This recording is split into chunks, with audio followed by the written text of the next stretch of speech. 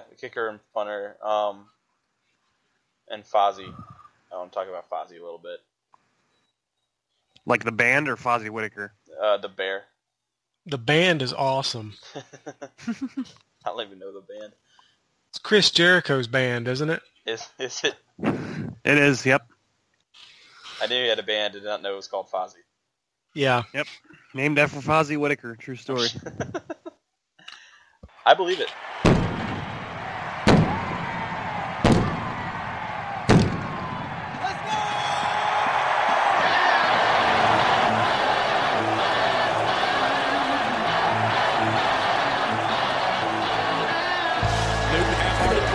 Fakes it for pass end zone. Yes, touchdown to Greg Olsen.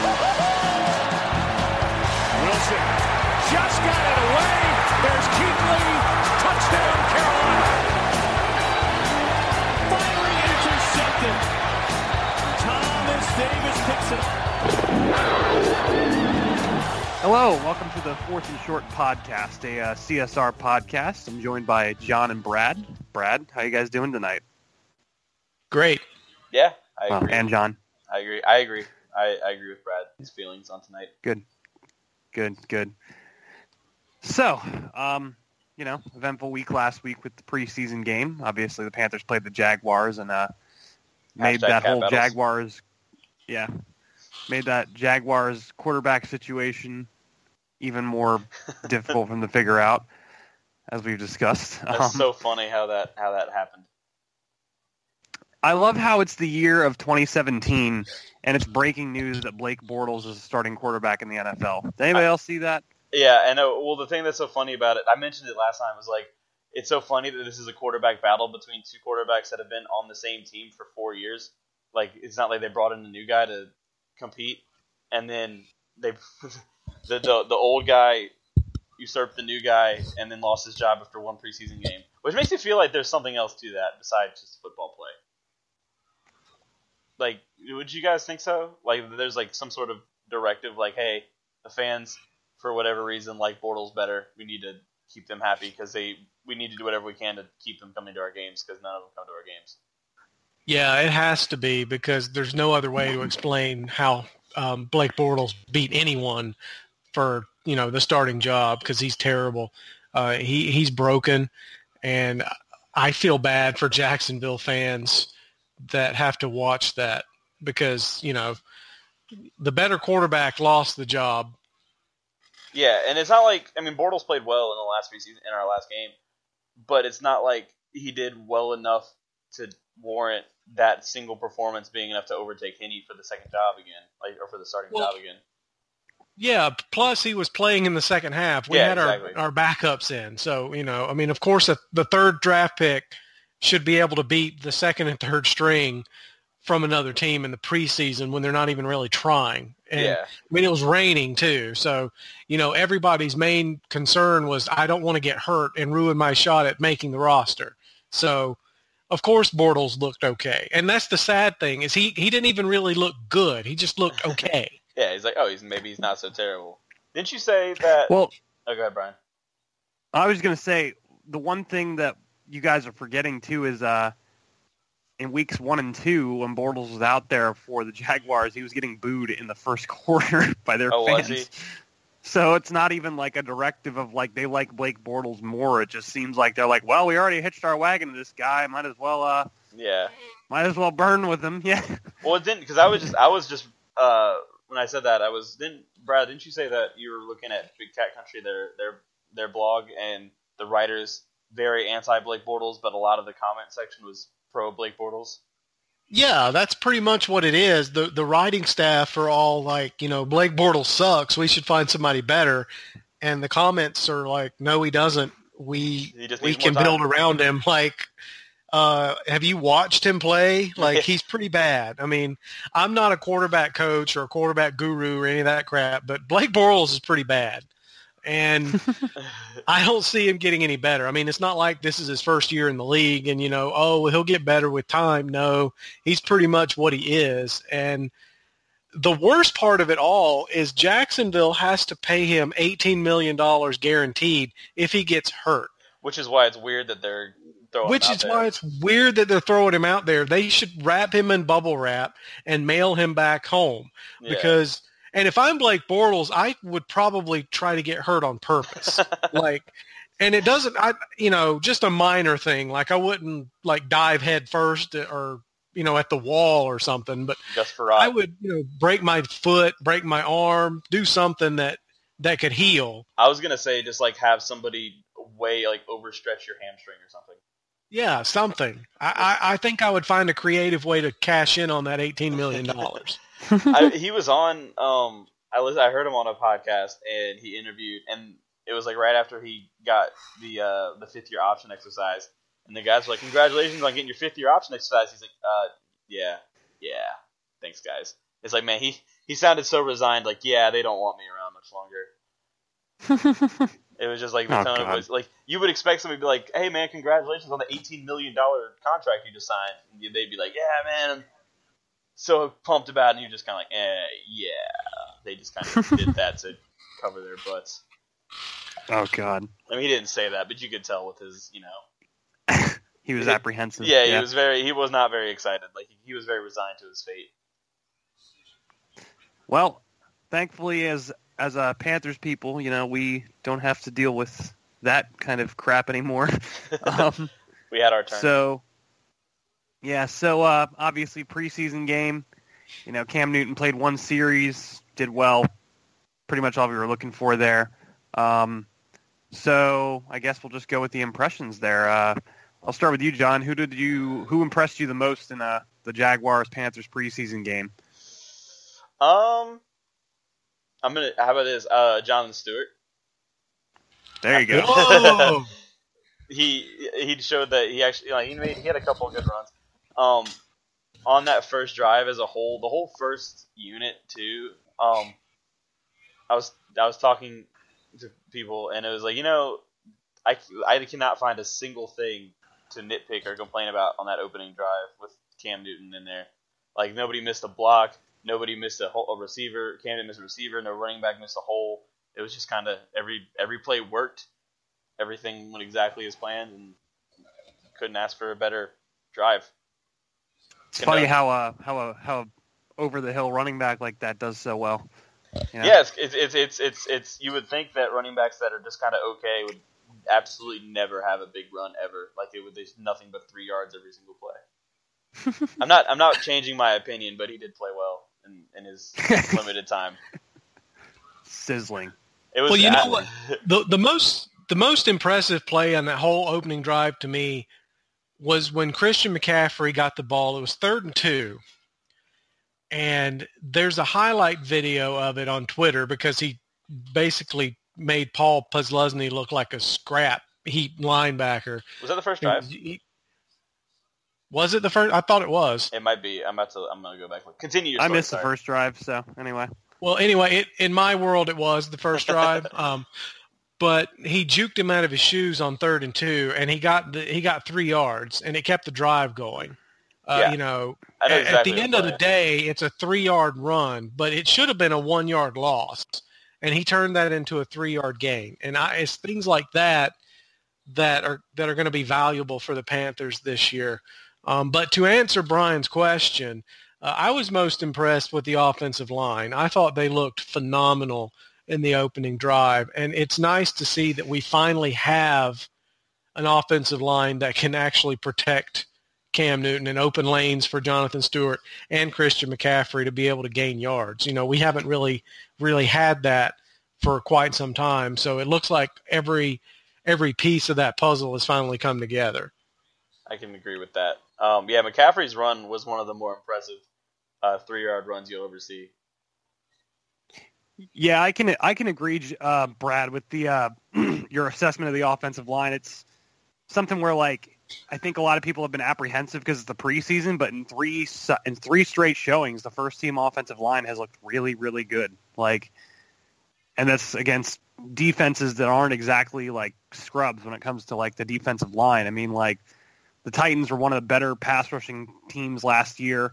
The Jaguars have a bunch of really good pieces on the defensive line, like Calais Campbell.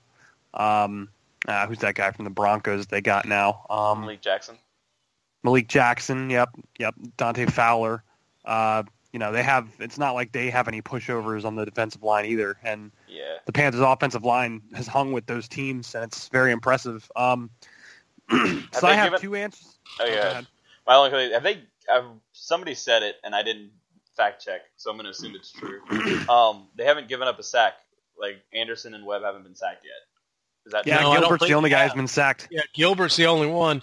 And that's what makes the Derek Anderson thing so sad. It's not like he's being blitzed every play and having to make a quick snap decision. He's had time. He's had, 2-3 seconds to make a decision. He just always makes the wrong one. And then when he does make the right one, the ball doesn't go to the right place. Yeah, it's like he doesn't know where he wants to throw the ball. Yeah. Brian, your takeaway? I have two guys I want to mention. One of them is actually matters. The other one probably not. They all matter. So first guy I want to mention is Kelvin Benjamin. My God, man, he's been impressive this preseason despite Derek Anderson, hapless Derek Anderson throwing to him most of the time. This is a version of Kelvin Benjamin that I haven't seen since before his ACL injury. Yeah, he looks ready to go. I think I put it in a comment somewhere. I don't know if you saw it. For the preseason. I'll read your comments. Better not. They're not any good. I think he's played roughly a game's worth of snaps probably without actually counting, just judging based on how much he's played. And he's caught 8 catches on 8 targets for 107 yards and 2 touchdowns, something like that. Yep. And that's what I would call pretty good. Yeah, the 8 for 8 targets is especially impressive because that's been his knock for his first 2 years, is that he's not efficient. His catch rate's not been great, which I think some of it is just that he's down the field so much. But it's nice to see him reeling in contested catches and making plays with defensive back and getting a lot of space, which is a new thing for him. He's getting open. Yeah, he looks like he's uncoverable, which is something that we haven't seen from him, like Brian said, since his ACL injury. So hopefully we're getting the Kelvin Benjamin that we thought we were going to have in 2015. Yeah, the one that got everybody extremely excited because of how well he played in the preseason game against the Bills. Yeah. Yeah, because that was the same way. Even in practice, too, because he made Josh Norman look like a freaking child many times in practice. It's not really an easy feat. I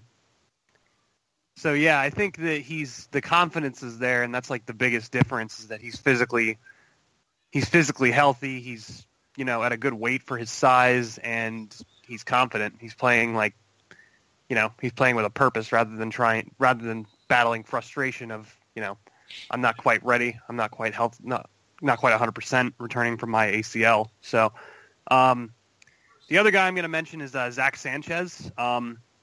That was the first real good performance I've seen from the kid. Good pick. That pick was fantastic. That was just a nice heads up play. He jumped the route, was able to make a pick out of it, ended up almost taking it for a touchdown. That's what they drafted him for, was those kind of plays in college. So, do I think he's going to be a contributor? Maybe not. I mean, you would hope he's not, just because of the fact that there's at least 3 corners in front of him that you want to keep healthy. But, that's the kind of thing that keeps you around the NFL. Where you win and where you succeed as a younger player like that. I think he really pushed ahead of the rest of the guys behind them with his play and that. And if that's something that he can bring to the table in an actual regular season contest, if they need him to, that's very valuable. I have a question for you guys. Of course you do. What's up? How did he catch that pass? How did he intercept that? What happened? I've been trying to figure that out too. I have no idea. It was he hit the receiver in the hands, and that was the last thing I saw. And then Sanchez, the next thing I see is Sanchez gets up and running with it, and I don't know how it got from where the receiver had the ball near them to Sanchez catching it without him being touched down by the receiver. Yeah, so, I still haven't seen that. I thought he was I thought he picked the ball up off the ground. And B, I thought he was touched before he got I thought up. for sure he was touched. I did too. So here's what I saw happen. Sanchez jumps the route, gets his hand on the ball pretty much simultaneously as when the receiver catches it, keeps his hand on the ball somehow, rolls through, and rips the ball out, all while the receiver is still standing, mind you. Like, the receiver never hit the ground before he lost possession of the ball. So, like, it was a clean interception. Like, I saw the play, and I was like, what the heck, man? Like, you know, it was in, like, one fluid motion, like, while flipping over, managed to like, rip the ball away from the receiver. But it was one of those plays where it was just, like, perfect timing on his part. I wonder if you ask him how he intercepted it, if he would have the same answers as me and Brad. I don't know. It just kind of got up and the ball was in my hands, so I just ran. Don't know how it got there. Kind of like the interception a few years back with Colin Jones, where he like ran through an Eagles wide receiver and somehow came up with the ball. Yeah, sometimes it just kind of finds you. I mean, it was a great play on his part to be where he was, but I have no idea. Like, it was just there's bodies around it, and I don't know how it ended up in his hands. Yep. One other thing I wanted to mention. It's not as impressive as a player, but more an exciting thing. I liked how much we tried to give Curtis Samuel the ball. I don't know if that was just because he hasn't played or practiced at all, and we were just trying to accelerate his adjustment to the team. But I liked the idea of give the ball to the guy that's really fast as many times as he can. Yeah, it didn't work out. If you look at the box score, he had I think it was 7 catches or 7 targets, 4 catches for 8 yards or something like that. It didn't look good on paper. I got you right here. It's 4 catches on 6 targets for 15 yards. 15 yards. Okay, yeah. It didn't look good on paper, but I agree with you. I was glad to see that they kept going to him because they're going to find ways to get him involved in space, like Christian McCaffrey too. And it's going to be hard to stop. And I think we finally have someone who can run that double reverse trap play that we used to always run with Jericho Cotchery. We actually have somebody who can do something with the ball when he gets it. He can run more than 8 yards. He can actually run more than 5 or 6 yards, yeah. So it's going to be fun to watch. Before he gets trapped You have to down remember, the line. too. You have to remember, too. Yep. You have to remember, too, that their playbook is, kind of hamstrung right now because they're not trying to show anything. So, a lot of what Samuel was running was really basic stuff to get him open. He did have a couple of plays where it was, bubble screens and stuff like that, but I don't think that's what the plan is with him, just because, bubble screens are, as far as screens go, one of the more basic plays out there. But, yeah, they made a concerted effort to get him the ball, and it's clear that they want to see what he's got going on there. He may be a little more involved in the Week 4 preseason game. Hopefully, Derek Anderson can actually hit him in the hands when he throws him the ball. But there was one play where Samuel didn't do a very good job. He caught it with his body and it slowed down his momentum on a bubble screen. But for the most part, as much flack as Cam gets for ball placement, Anderson's has been less than great in the preseason. Well, at least Cam throws it in the general vicinity of the player. I mean, he'll overthrow somebody, but my God, Derek Anderson is throwing Benjamin is just an example. Benjamin is on the left side of the field, and he throws it at the frickin' midfield logo.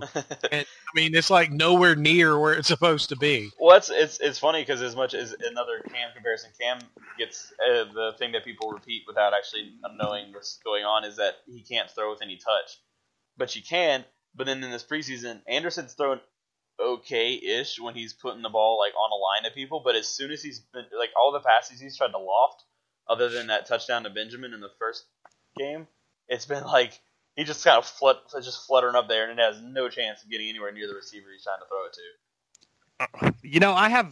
I have a little bit of a vent I have to do real quick Go for you for guys, it. just because I got into it, and I'm sure you guys know I've become decent friends with some of the people over the Falcoholic, and because they're not terrible Falcons fans. For the most part, they're pretty realistic. But I was getting into it today because this guy mentioned the whole, North Korea fired a missile over Japan and he compared the missile because it was, accuracy-wise, I don't know, but he compared it to Cam Newton's completion percentage. So I was like, on Twitter, I was like, bruh. And what really drives me crazy, like with the narrative about Cam Newton, is people like they just forgot about 2015. Yes, I think. completely.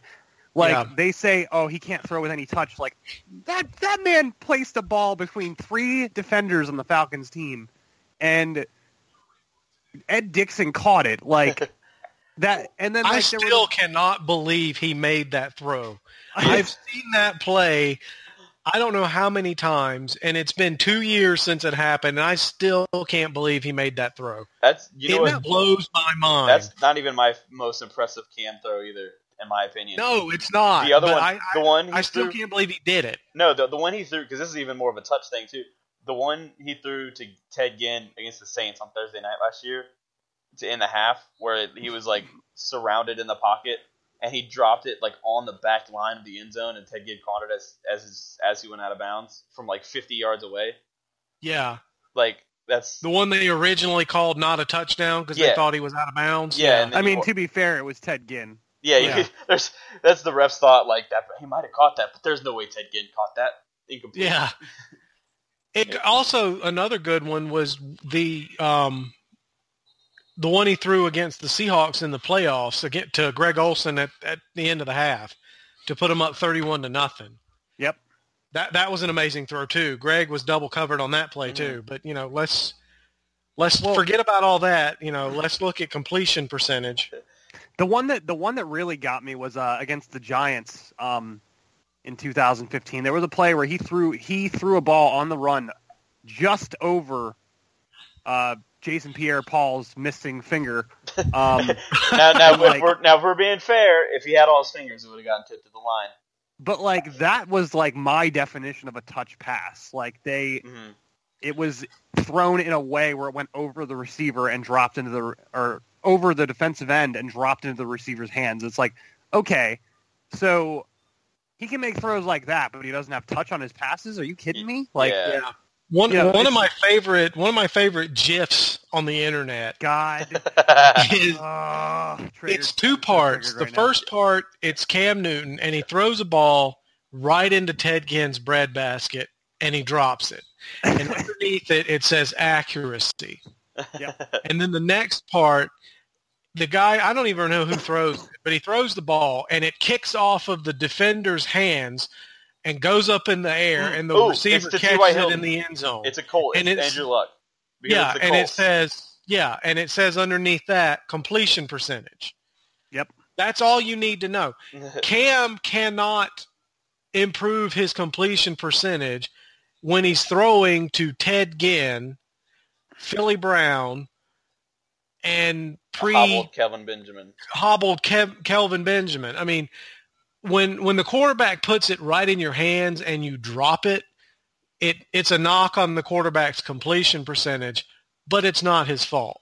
Well, that's why I like Kean Fahey's stuff so much, because he actually knows what he's talking about, because he actually watches every single throw from every single quarterback, and he can be kind of annoying on Twitter, but he thinks highly enough of Cam to put him as one of his best quarterbacks in the NFL, because what he sees that nobody else does is that Cam, his receivers give him no windows to throw through, and he throws the ball down the field so much with all sorts of pressure coming around him because we can't protect for him, or we haven't been protecting for him, and he still somehow manages to make the offense work, basically single-handedly.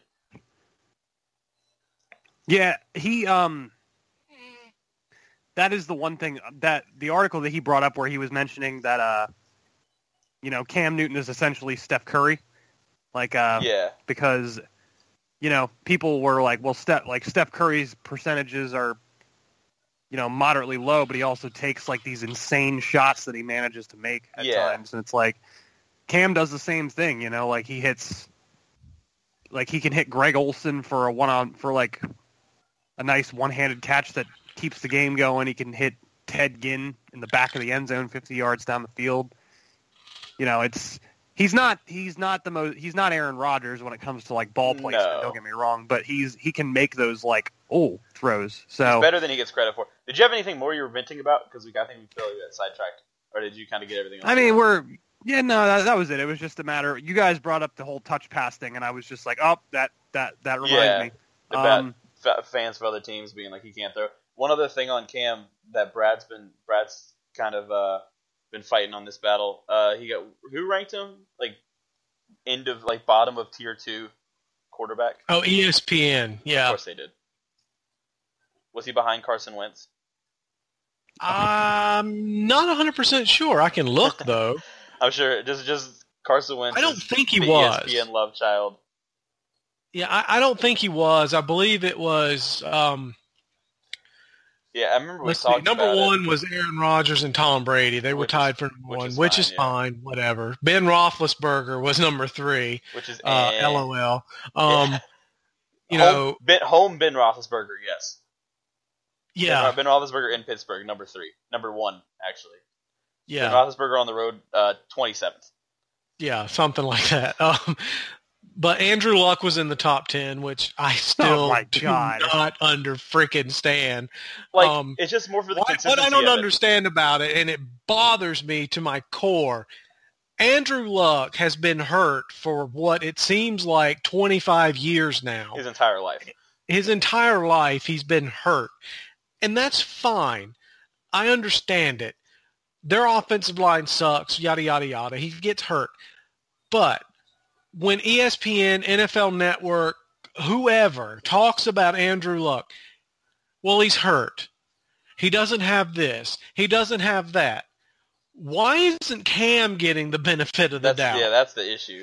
I have no problem. Cam was hurt last year, too. Cam had a concussion, another near concussion. He had a shoulder injury. He's had ankle injuries. He's had this, that, and the other. And he was throwing to Ted frickin' Ginn, people.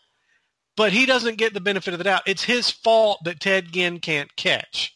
Yeah. Even though Ted Ginn has never been able to catch. Ever. Ted Ginn has been best with Cam Newton as his quarterback. Yeah, exactly. And that's the sad thing. The Ted Ginn that we had in Carolina is the best Ted Ginn there has ever been, and he's still mediocre. But it's Cam's fault that he can't catch. I have no problem with Andrew Luck being considered a top 10 quarterback. It's just like you said, if you're going to say he's top 10 quarterback, even though last year he had these injuries and he's missed time and all this stuff, then you can't take away from Cam when he said that. It's basically like both of them are in the similar circumstances, but Andrew Luck gets a pass for it. Cam Newton gets blamed for it, basically. What frustrates me about the whole Andrew Luck and Cam Newton narrative now is a few years ago I could see it because Cam Newton wasn't all that successful either. Yeah. But they still regard Andrew Luck as a top 10 quarterback. But of all time. In similar situations, Cam Newton has delivered and brought them to the playoffs, the NFC Championship, the Super Bowl. Yeah, one of those two has an MVP award and a Super Bowl appearance, and it's not Andrew Luck. Meanwhile, the other one is still hasn't done really anything. I mean, but he's still considered a better quarterback than Cam Newton, despite the fact that now, in 2017, the one's got a lot more accolades than the other and a better win percentage. But, nope, Andrew Luck, the golden boy that Panthers fans all across the United States should be pissed about because they couldn't draft him, Yeah, well, see, and that goes back to another thing we've talked about before with Leonard Fournette and Christian McCaffrey. With Andrew Luck and Cam Newton, they can both be good. It's okay. No, they can't. It's okay if both of them are good. We can say that Andrew Luck is good and Cam is good. It doesn't have to be, well, we think Andrew Luck is a top 10 quarterback, so Cam Newton automatically sucks. It doesn't have to be that way. And that's the frustrating thing. But another issue I have with that stupid ranking, Cam is 12, and that's fine, whatever. If you want to put Cam 12, there are not 11 quarterbacks better than Cam Newton in the NFL. I don't care what you say, there are not. No. Eli Manning was ranked ahead of Cam Newton, which is laughable. I just laughed at it. He has 2 Super Bowl rings, but that was, several years ago, and his defense won those games for him. Matthew Stafford is ranked above Cam. That's also not... bad. Well, and breaking news now with Matthew Stafford, he's now the highest paid player in the history of the NFL. Yes. He got a 5-year deal. Definitely deserves that. Yep. Yeah, I think it's like $26 million a year or some crap like that. Jeez. It's outrageous. Yeah, but he's not making NBA money. Yeah. I think it's so funny that now, basically from now until the rest of forever, the highest paid football player of all time is going to forever be the last quarterback that signed a contract extension. Yeah. Doesn't matter how good they are. Like the next one's good. But there's some other thing I was going to say about that. Oh, the Cam Newton Andrew Luck thing is a great example, like a great little kind of example of people hanging on to their original opinions on things despite evidence to the contrary. Like Cam Newton came in as a very controversial, like something could be good, something could be awful. He's Jamarcus Russell or Vince Young maybe, and then Andrew Luck came in as Tom Brady, Joe Montana, and despite them having very similar careers, Andrew Luck is much more widely regarded as good. Like you're very hard pressed to find somebody that does think that Andrew Luck sucks. Not hard to find somebody that thinks Cam Newton's bad. You only have to leave Panther fan base to find people that think Cam Newton's bad. Yeah, exactly. And that's the worst part. Even Panthers fans see that he's bad. He's your quarterback. Yeah. I'm not trying to tell anybody how to fan, by the way. I'm not doing that. No. If you think fan however you want to fan, but your opinion is wrong. How many Panthers have won the MVP award too? Like, come on, guys. Like, just knock it off. I'm going to go, my guess is 0. Am I right? Yeah. Yes. Well, aside from Cam Newton, that's what I mean. 0 besides Cam Newton. That's what that was. Yeah. The only person who ever came close was Steve Smith. Yeah. We like that guy. But though. Cam Newton sucks because he won the MVP award and brought the Panthers to a Super Bowl despite having a bunch of number 3 receivers and a mildly okay offensive line. Yeah, and an offensive coordinator that's a little not the best. Yep. He's fine as long as it's just the opening drive of the game. I mean, have you ever noticed that? The first drive of the game, we're really, really good. It's like Mike Shula knows how to create that first 15 plays on the play card, but he can't do anything else. After the defense has said, hey, we need to do this, it's over. You mentioned that in a somewhere, and I was like, and I thought about it, you're kind of right. I remember in 2015 in particular, we had some insanely high rate of scoring on our opening drives, and that was part of why we were so good, was that we were always winning, to start the game off. Yeah. And then the same thing here in the game against Jacksonville. Just march right on down the field. And then after that, for a while. To be fair, they took their starting quarterback out. Yeah, that tends to derail an offense, yeah. Yeah. Sometimes. But speaking of Jacksonville, to go back to all that after we went on our little Cam Newton love fest. That's what we did. So fighting the good fight. So obviously now it's week 4, and we're in new territory here in the NFL because instead of going through the 15-guy roster cut down, then to the 53, now it's just a straight 53, which I read an article today on NFL.com. They were talking about how a lot of the GMs and owners are like, man, we're gonna have a busy weekend ahead of ourselves after this. So biggest need for Carolina right now, looking at the current roster, is going to be some safety depth. Do you think they're going to roll with who they have there, or do you think they're going to try and find somebody else? They're going to roll with what they have because that's what they always do. Yeah, I agree with that. We're not just going to bring in a bunch of safeties. I mean, that's not what we do. I think we might sign – we'll have a practice squad spot that we'll sign a cut that wasn't ours too. That might be a safety. I'd be surprised if we come out right out of the gate and sign a safety to the active roster. That's not on the roster right now. Yeah. Which they would probably try to make Zach Sanchez a safety before they went out and signed one. Which isn't a terrible idea. That reminds me. No, it is. It is a very terrible idea. It's not. It is. No, for real. Sanchez is not a good run support defender. That's a good point. he's got the obvious like he has some form of ball hawking skill, like free safety, but he's not fast. He's not fast. He's not physical. Like you need the Panthers safeties, especially like they function well. Like over the last 5-6 years, the best groups that Carolina has had at safety have essentially been two guys who could play strong safety on a given day, and Zach Sanchez is just not that. He's not. Like okay, let me ask you this. I'm not saying let's put Zach Sanchez out there with Kurt Coleman, and start. He's got to be better than Colin Jones. I know that's not saying much. Saying no. You're not saying no. I mean, Jones presents a bit of a different skill set, though. Like, granted, he looked like crap against the Titans. I'll give you that. But he has been there and played safety for Carolina in the past and not shit the bed.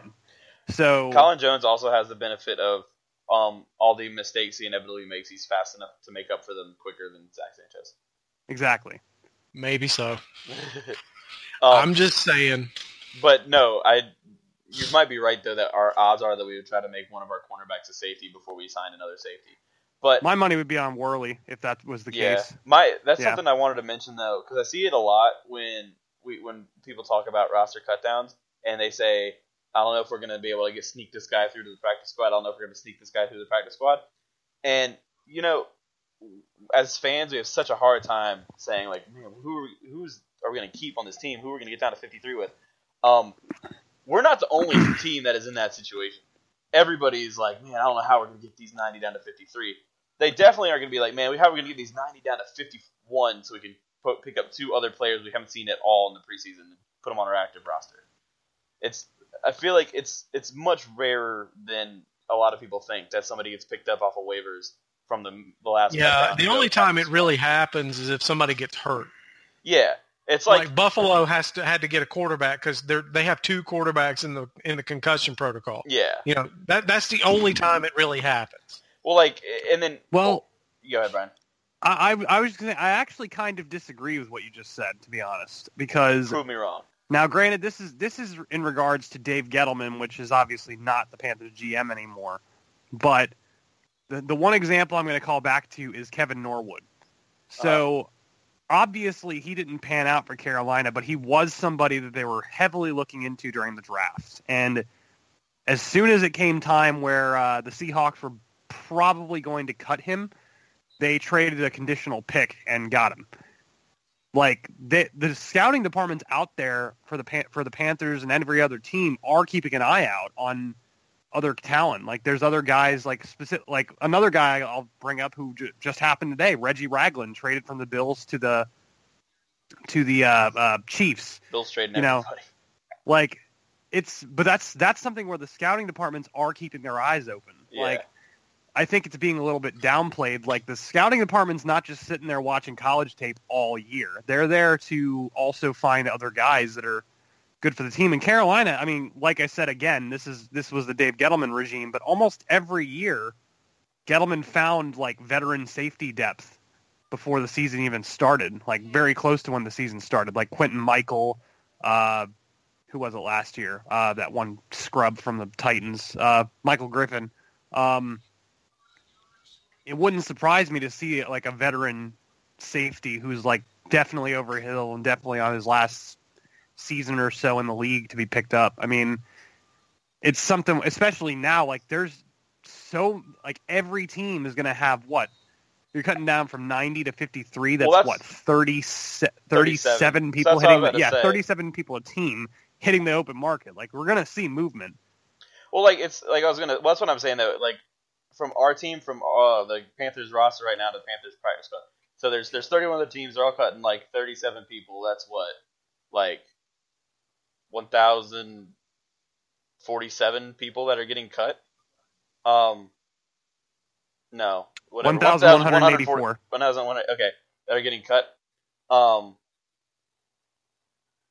The odds that one of our of all those people, and then you add ours in too. Oh, you counted ours. That's why your number was. That somebody's going to pick one of those guys up to replace one of their the last cuts on their team is not super high. So, like, if we want to put someone like, I don't know, Brian Cox on the practice squad, he might get poached eventually, but I don't think very many people are going to fail to make it through that initial cut down. I don't remember very often any of our players that are like our final cuts getting claimed before they made it through waivers. They might get signed eventually, but like I know Gaffney did, but I was going to say the reason people are the way they are over this is because of Tyler Gaffney being taken by the Patriots. Yeah. That's why people are so scared of losing someone on the practice squad. Which is funny though, because when that happened, it was like, man, it was so surprising because like, man, that never happened. But I think, yeah, seeing that it's a thing that has happened before and that it's possible is it's got people spooked. Yeah, well, it happened one time in 22 years. The one thing that I'm going to say, and I'm going to continue to play devil's advocate here, is a team like the Lions, for example. You brought up the Brian Cox example. Mm-hmm. The Lions are really desperate for pass rushers right now. Yeah. Because they have two of their starting defensive ends are going to be, most likely not playing week 1. And so for them, it's like a team like that, they can afford to ship off somebody else in order to find a defensive end that may contribute for them. It's like we do, like, you're right, a lot of teams have that same problem where it's like we have to get rid of somebody who's talented. Yeah. But there's some teams that have a real dearth of talent at certain positions. I mean, like the Patriots are another good example. Like they dropped Coney Ealy despite the fact that he was essentially slated to be today, Yeah. They dropped Coney Ealy despite the fact that with Rob Ninkovich retiring, Ealy was slated to be a heavy contributor on that team. Like, so it's one of those things where it's like it just depends on priority, obviously. Like, a pass rusher is going to be more of a priority than a safety. Yeah, but I do agree with that. But at the same time, Carolina has 2 safeties who are pretty good and the rest suck, I've seen, the thing is that the reason I bring that up is because throughout the last couple weeks, when I've seen people, talking down to like who they're gonna keep on their 53, I've seen names as far as Garrett Gilbert, Kalen Clay, Kalen Clay, Brian Cox, like Ben Boulware, like basically almost everybody that's like on the bubble. I've seen people say like I don't think they'll make it to the practice squad, and I'd say at most one of them wouldn't make it to the practice squad. And I'd probably put my money on Gilbert just because a lot of teams need quarterbacks right now. There's no one out there too. No one out there that can play quarterback. But we've had that discussion before. And I read something today too where it was like all the teams that have quarterbacks are hoarding them and all the teams that need quarterbacks don't have them. Yeah. And I was like, it's kind of true. I mean, like Carolina's in a really good situation because they have 3, potentially 4 quarterbacks who all do decent in the scheme. Like, yeah, like the Patriots have Brady, Garoppolo, and Brissett look not terrible when he played. Meanwhile, the Bills have 1 quarterback who's healthy right now. and then you have the Dolphins had to sign Jay Cutler out of the broadcast booth, and yeah. It makes me wonder why New England hasn't traded Garoppolo yet, because they could probably get a first-rounder for him if they really wanted one, because there's 3 or 4 teams that are desperate and are willing to do whatever it takes to get someone. And Garoppolo has shown that he's pretty good. I think he's off the table at this point. I wonder if they're trying to keep him and they don't know how much time Tom Brady has left, despite Tom Brady saying he's going to play till he's like 48 years old. That's not going to happen. But, I think they could trade him now and use that first-round pick if they theoretically got one, and they could draft one of the guys next year because next year's quarterback class is deep. Yeah. And then they could have a guy ready to go because Brady's probably got 2 or 3 more years in him because he never gets hit. Mm-hmm. And, if you're going to trade someone like Garoppolo, you need to maximize his value, and now's the time to do it. Yeah. Maybe teams have gotten wise to the whole Patriots have a good backup quarterback to Brady. The Brian Maybe Hoyer, we shouldn't trade Matt for him. Castle, the Brian Hoyer, Ryan Mallett, Matt Castle. Yep. And 0 for 3. Yep. Brian Hoyer has somehow managed to be the best of the 3 of those. Yeah, but in all seriousness, on top of that, a team trades for Garoppolo right now, like you've only ever seen him in limited action in the Patriots scheme, so he's got to acclimate to whatever scheme you're running, which is definitely not what Bill Belichick's running. Yeah, does Bill Belichick have a scheme? I feel like his scheme is just like whatever the other opponent is the worst at, which is why the teams are always good. Well, that's pretty much what it is. Yeah. He looks at whatever the opponent does bad, and he adjusts his game plan to exploit that weakness. Yeah. That's why one week you see Tom Brady throws the ball 70 times, and then the next week he doesn't throw it but twice. Jonas Gray is running for 200 yards and 4 touchdowns, and then gets cut 2 weeks later. It's week to week, and that's why you can, except for Tom Brady, and well, not now, but Julian Edelman, you cannot trust a Patriots player in fantasy football for that very reason. Their defense too. You can trust their defense, but you never know. He's either going to get 200 yards and 4 touchdowns, or he won't even touch the ball at all the whole game, and you never know. Well, I was so funny a couple years ago. I know this is completely off topic from what we're actually supposed to talk about, but Jonas Gray had that game where he had like 200-something rushing yards and 4 touchdowns against the Colts, and it's like everybody get Jonas Gray, and he didn't even play like the rest of the year. Yeah. Yep. And then he got cut, and the Dolphins picked him up, and he got cut, and he's basically like never played. He's never been seen again. He had that one moment though. Yeah. What were we talking about? We were talking about roster cuts. Yeah, roster cuts. Yep. And I was going to say my thinking on it is, fans are like, I don't know if this guy's going to make the roster. I don't know how many. We're struggling to find how we're going to get 53. I mean, Ron Rivera's probably already got, out of the 37 guys that are going to get cut, he knows 35 of them. Probably. I mean, there's like 2 guys that have a shot to make the team, and it's probably Kalen Clay and Greg Van Roten, the offensive lineman, and maybe the Cox, the defensive end. That's probably it, the 3 at the most that have a shot to make the team. Everybody else, he knows who he's going to cut. Yeah. He knows who he's not going to cut, and he knows who's going to be on the practice squad. He's just waiting until Saturday to do it. Which sucks for us because we're going to be balls to the wall on Saturday keeping up with all this crap. What I have Jackson's 53-man roster prediction. Did you guys look at that, or do you have it handy? Yep. I looked at it. I can call it up on my phone real quick so we can all I did look at it. I was just going to say it'd be the easy way to go so we can keep people on CSR and just go through and say I could see we could just take turns. Let's list off all of our 53s. I think that's some compelling radio. But I'm looking at Jackson's, and I thought he pretty much nailed it. The only thing that I have to say in regards to his that I disagreed with right now is I think Darrell Young is going to make it over Alex Arma. I disagree. I think Alex Arma is going to make it. But I think the reason why is that Alex Arma can go to the practice squad and Darrell Young can't. And Darrell Young's gotten more snaps with the ones, and Darrell Young's gotten more reps with the ones. Yeah, but I think Alex Arma so much better as a fan. I do too. I like his versatility. And he signed the gnome.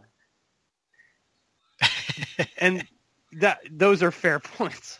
But I mean, like, you're looking at it like Arma, if he comes in, if he makes the roster, he's going to be involved right away. Is he ready for that? Like, is he? I think so. He had that one touchdown and that like one decent block in the preseason game, but like Darrell Young is like a proven NFL starting fullback, where Arma just started playing fullback for the first time in a long time for him. I wouldn't be surprised if you're right. Alex Arma he had a nice catch and run on Thursday night too. He's got a lot more burst than I expected. He does. He is athletic. Yeah. Well, see, the thing is he plays a position that the Panthers like to use in that H-back role. We had Richie Brockle on the roster for what seemed like 20 years because he did the same thing. He can line up at tight end and fullback, and that's 2 positions that one guy takes up. That gives you the flexibility to keep either – we could keep both Fozzie Whitaker and Cameron Artis-Payne, or we could keep either Kalen Clay or Brenton Burson along with the other 5 wide receivers that are on the depth chart above them. First of all, you should rescind that and say we can keep Kalen Clay and just leave it at that. Yeah, okay. Hey, Brenton Burson, question, is he injury prone? He's been hurt 2 weeks in a row. I think he is. I think No. he is.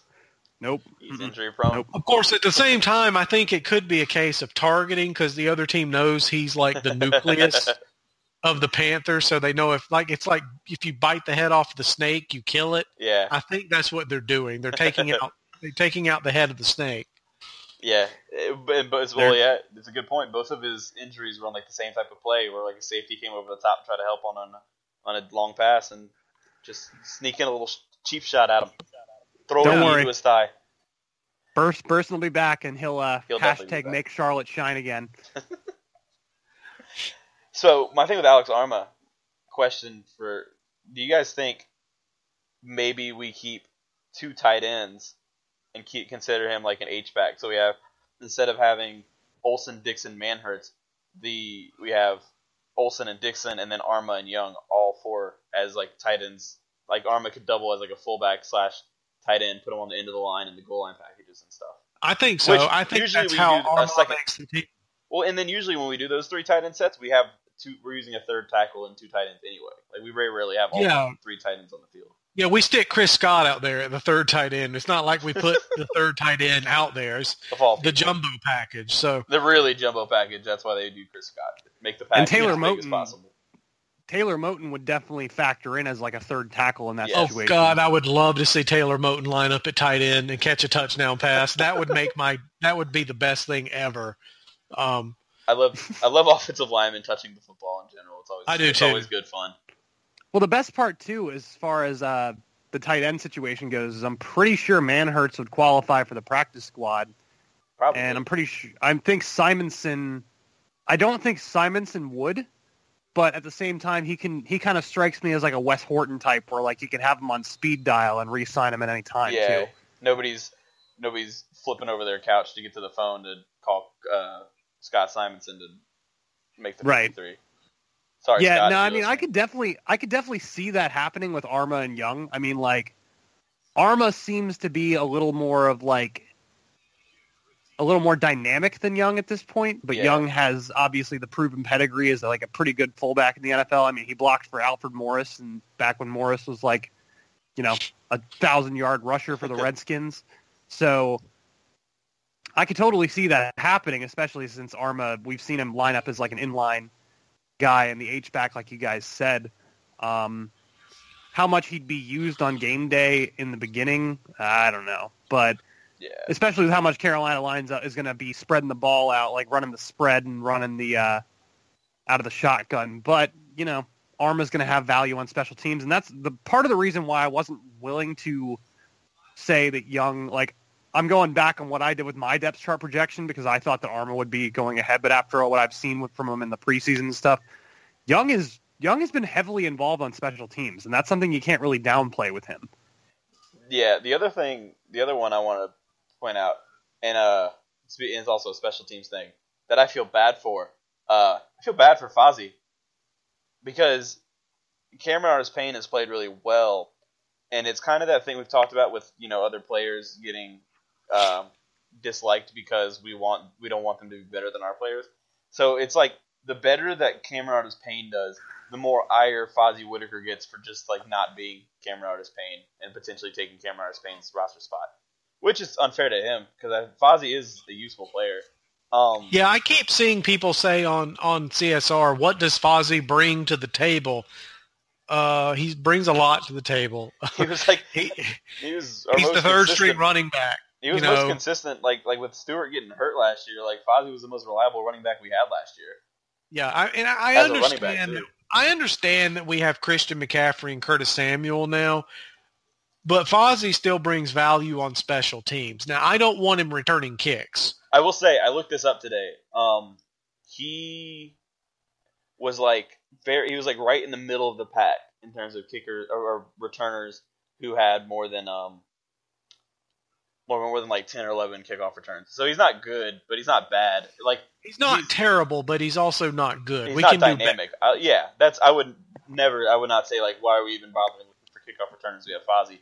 But like he's good enough at it to be worth, keeping around in case Samuel is tired or we need to give somebody else back there that won't fumble it. Exactly. The one thing I'm going to say is between Cameron Artis-Payne and Fozzie Whittaker, it's not a 1-to-1 comparison. I mean, like, Fozzie Whittaker actually, like, here's the way I look at it. Fozzie should be the primary backup to Christian McCaffrey, as in that role. Like, the guy who can catch the ball out of the backfield, move him around. You know, he's not going to do it nearly as effectively as Christian McCaffrey, but we've seen what Carolina has tried to do with him, and it's worked. Like, there were a couple times last year where Fozzie Whittaker was wide open on a wheel route, and Cam Newton just missed him. Now, granted, the protection having, you know, defensive ends in his face before he could get the ball off certainly had an effect on that, but, like, the concepts are there for Whittaker to be successful in Carolina's offense. He's just not nearly the receiver. He's not, you know, top 10, top 15 material when it comes to being a slot receiver. He's just a fast guy who can catch some passes. There's just there's something to be said for a guy that, like, has been around for a while. He can do a little bit of everything. He might not be great at any of it, but he can cover on special teams. He can return kickoffs. He can tackle. He can go on the coverage unit for kickoffs. He's on the coverage unit for punts.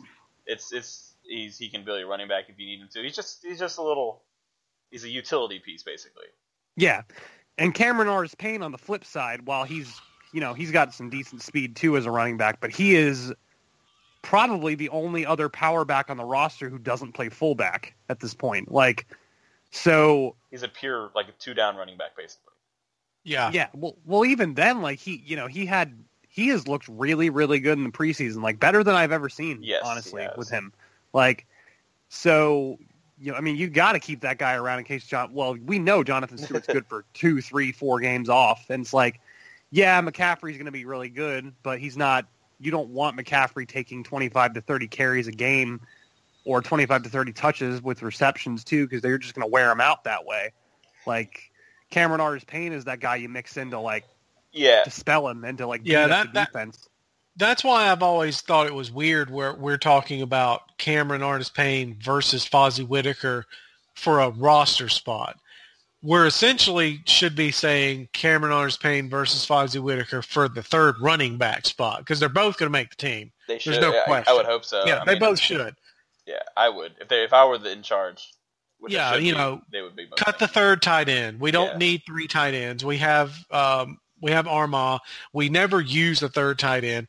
If Ed Dixon or, God forbid, Greg Olsen, something happens to one of them, you know, we can call Scott Simonson or Chris Manhertz and, you know, bring them back in. It's not like they're going to be going to another team. And then in that game, if, like, Ed Dixon were to go down, we just throw another tackle out there. It basically functions the same anyway. Yeah, exactly. We don't need a third tight end on the roster. Yeah. Because, you know, with Scott Simonson last year, how many times did he dress? You know, he was always one of the 6 or 7 that didn't even get a jersey on game day. I don't even think he was on was he even on the team by the end of the year? He might not have even been on the team. We had Manhertz by the end of the year. You know, I have to disagree, though. Like, the Panthers did dress 3 tight ends most of the time. We dressed them. I just didn't think we used them very much. Yeah, we didn't use them. But special teams, that's the thing, is special teams. Is like, because I don't care how many tight ends or how many fullbacks you want on the roster. If Greg Olsen's out there on special teams, you're doing something wrong. So that's the only. I would love to see Greg Olsen on special teams. Just the way he runs, it would look so funny. That's the only attitude I have against the whole, like, let's not have 2 tight ends thing. But Greg Olsen runs like he stole something from his kid brother and is trying to get away from him before his grandparents catch him or something. He's got, like, the shortest. He has the shortest strides for 6'5" person I've ever seen in my life. And I mean, he moves quickly, but it's just so choppy and so, like, compact. Yeah. But then he somehow manages to also be the least nimble person ever in terms of changing direction.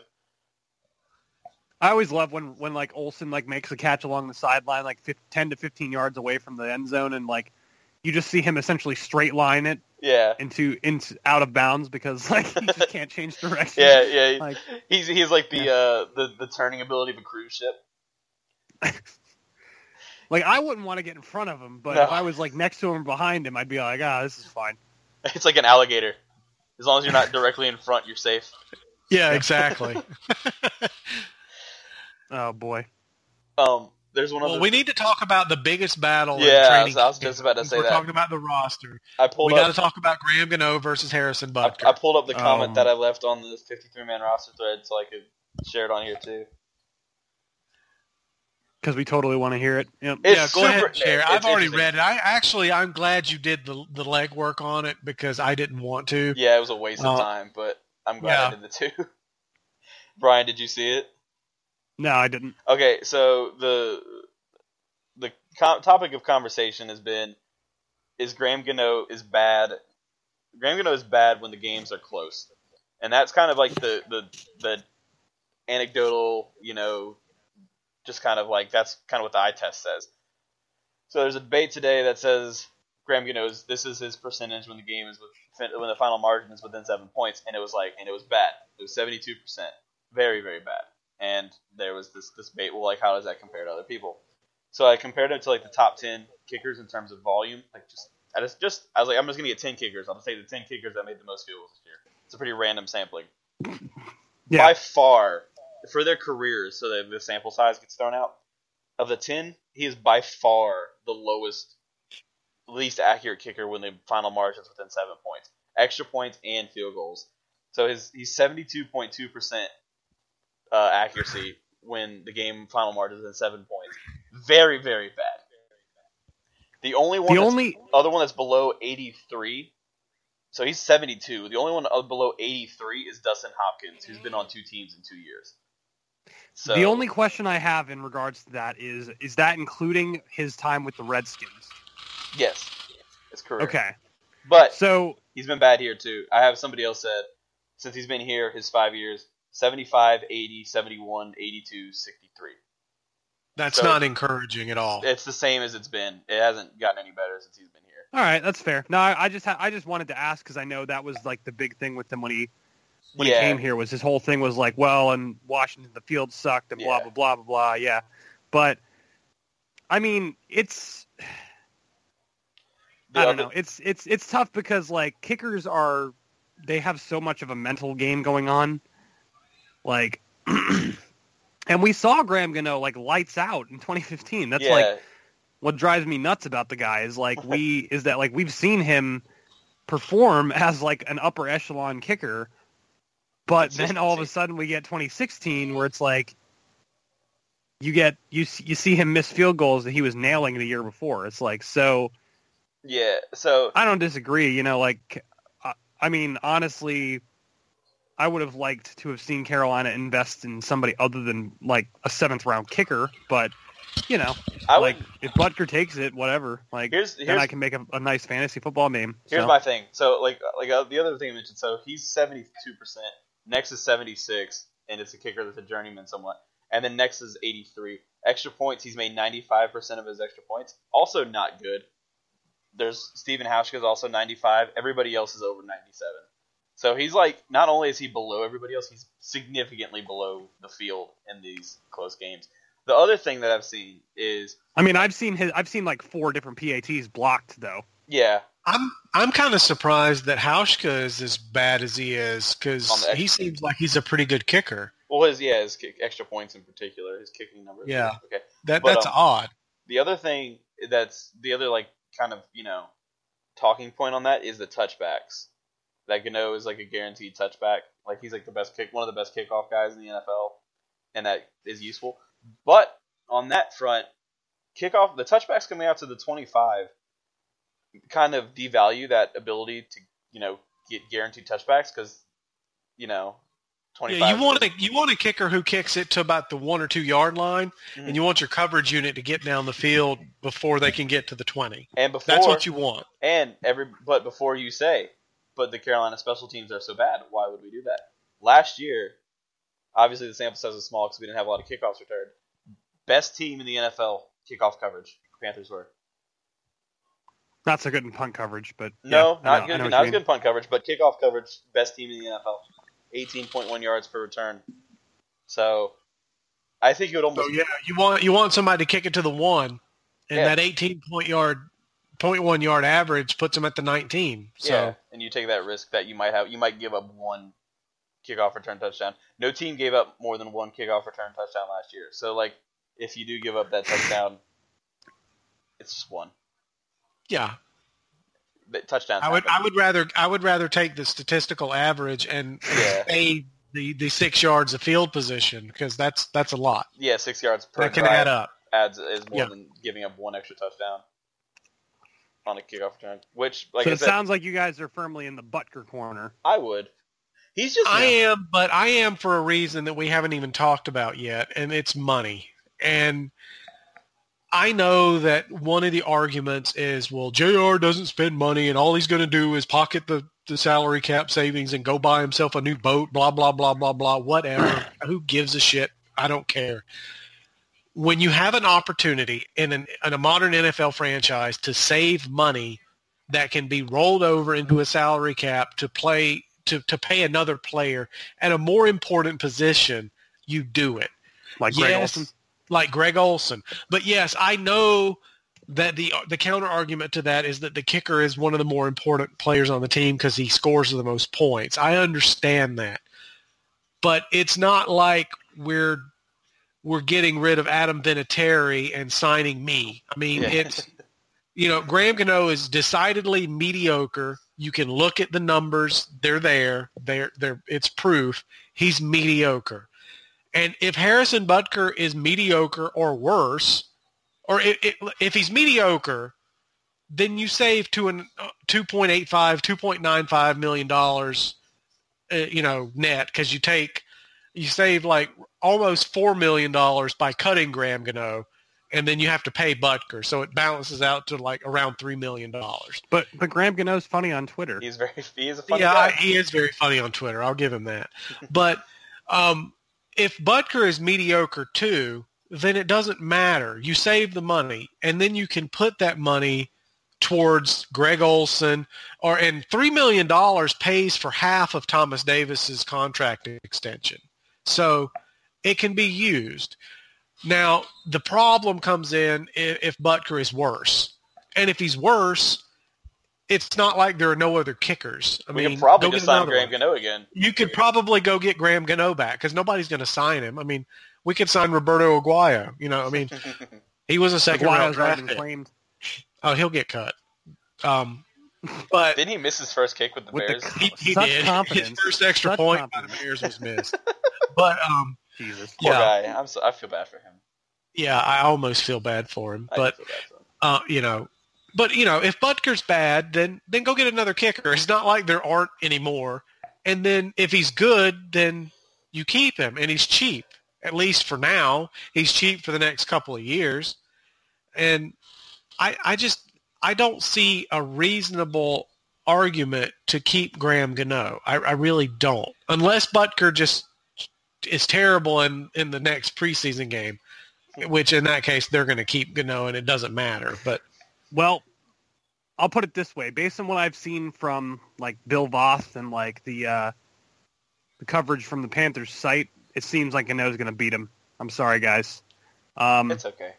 It doesn't matter to me. I don't really care either. But the main event of Week 4, Andy Lee versus Michael Pilardi, that apparently is a very close match. And I know you, BW, love your punter battles. So tell me what you think of that. I like Andy Lee. I think he's probably better than Pilardi. But I also know that Pilardi is a lot younger, a lot cheaper, and can be around longer. I think Andy Lee's only got like a 1 or 2 more years on his contract, and Pilardi, we could have him for 3, 4, even 5 years. So, well, the one thing I'm going to bring up after you mentioned that about Andy Lee potentially being better, Pilardi has actually out-kicked Andy Lee in the preseason. Oh, really? I haven't.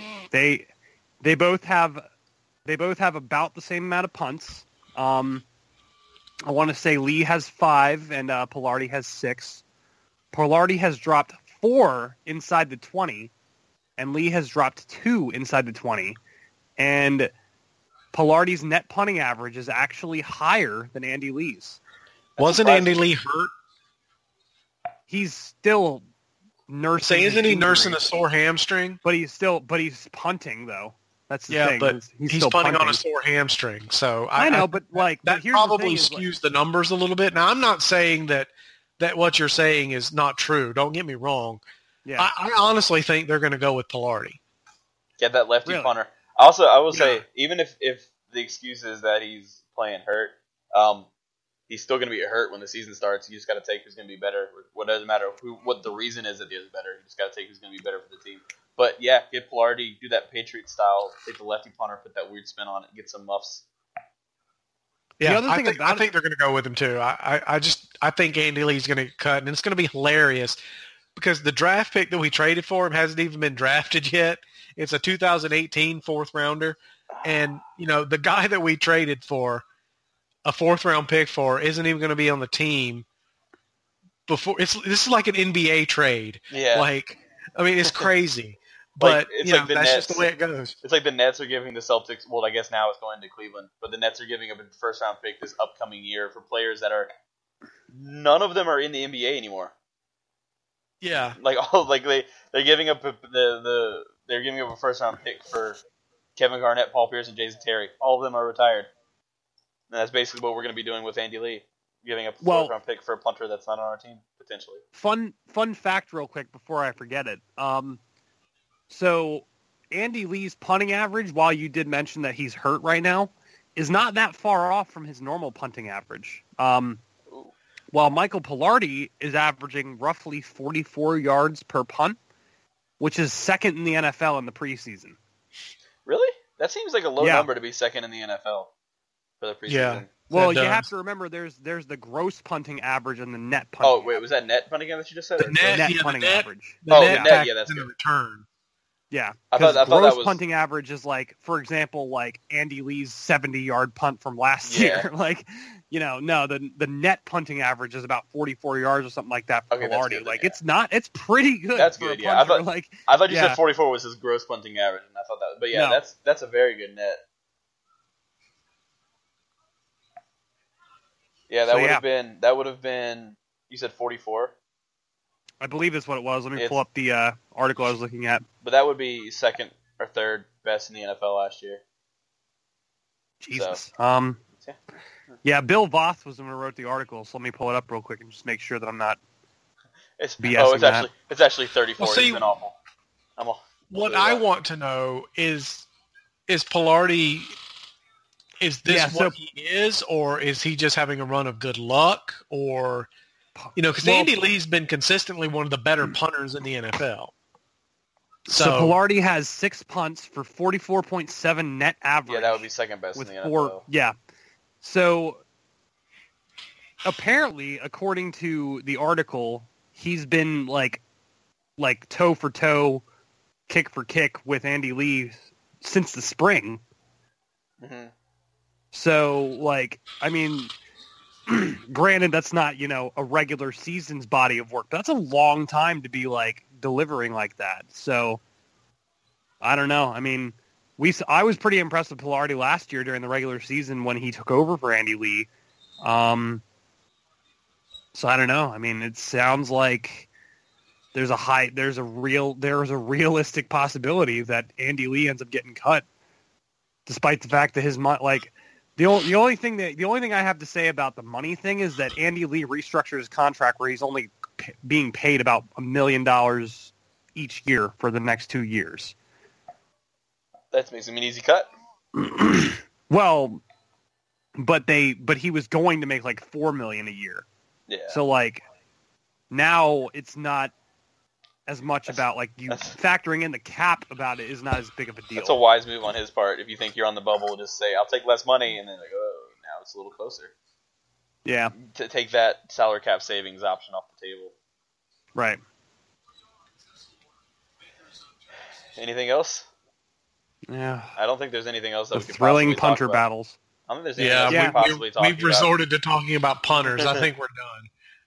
There's no other games to talk about. Not like the Panthers are playing a game this week or anything. That's worth noting. I mean, they are, but it's going to be all the second and third stringers just trying desperately to cling to a roster spot. I will ask one question about Thursday, since I'm curious what you guys think. I have my own opinion, but do you think Cam Newton plays at all? No. I think Given he plays that one he hasn't series. Played anything but except for one series. I think he's going to play one series.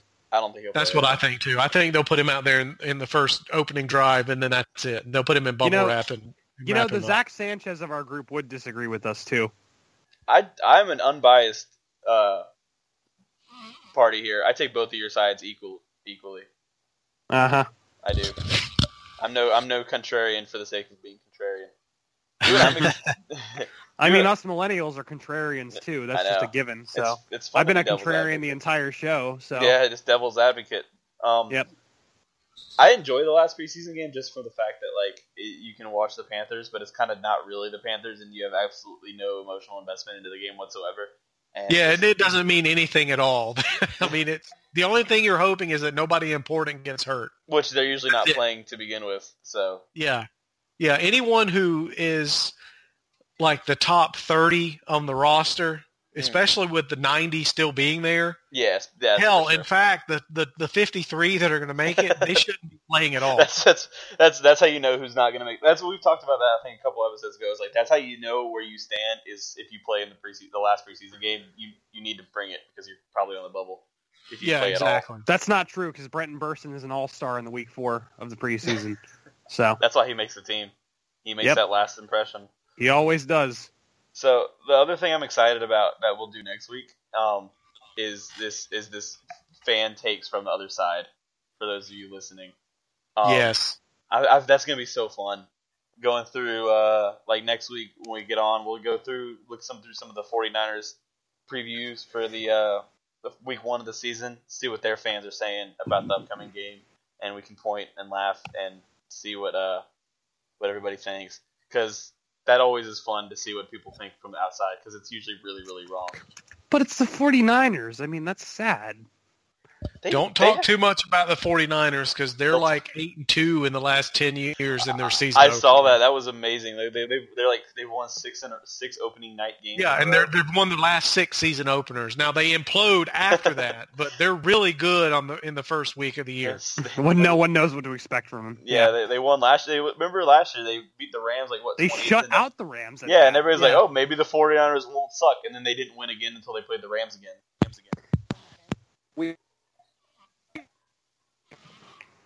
You there? No, I just said the Panthers came out week 2 and beat the shit out of them. Yeah. Early NFL seasons, good times. Nobody knows what's going on. All right. Well, I think we got it covered for the most part. Oh yeah, it's a long one today. Yeah, we ran a little bit long today. So, as always, John and Brad joining me, getting some nice analysis and some hot takes going, especially with punters. So appreciate your time tonight, guys, and thanks for joining us for the 4th and Short podcast. You guys have a good night. You too. Or day, Later. I guess, depending on when you listen to this. All right. Yeah, have a good day. See you guys next week. Have a good time. All right.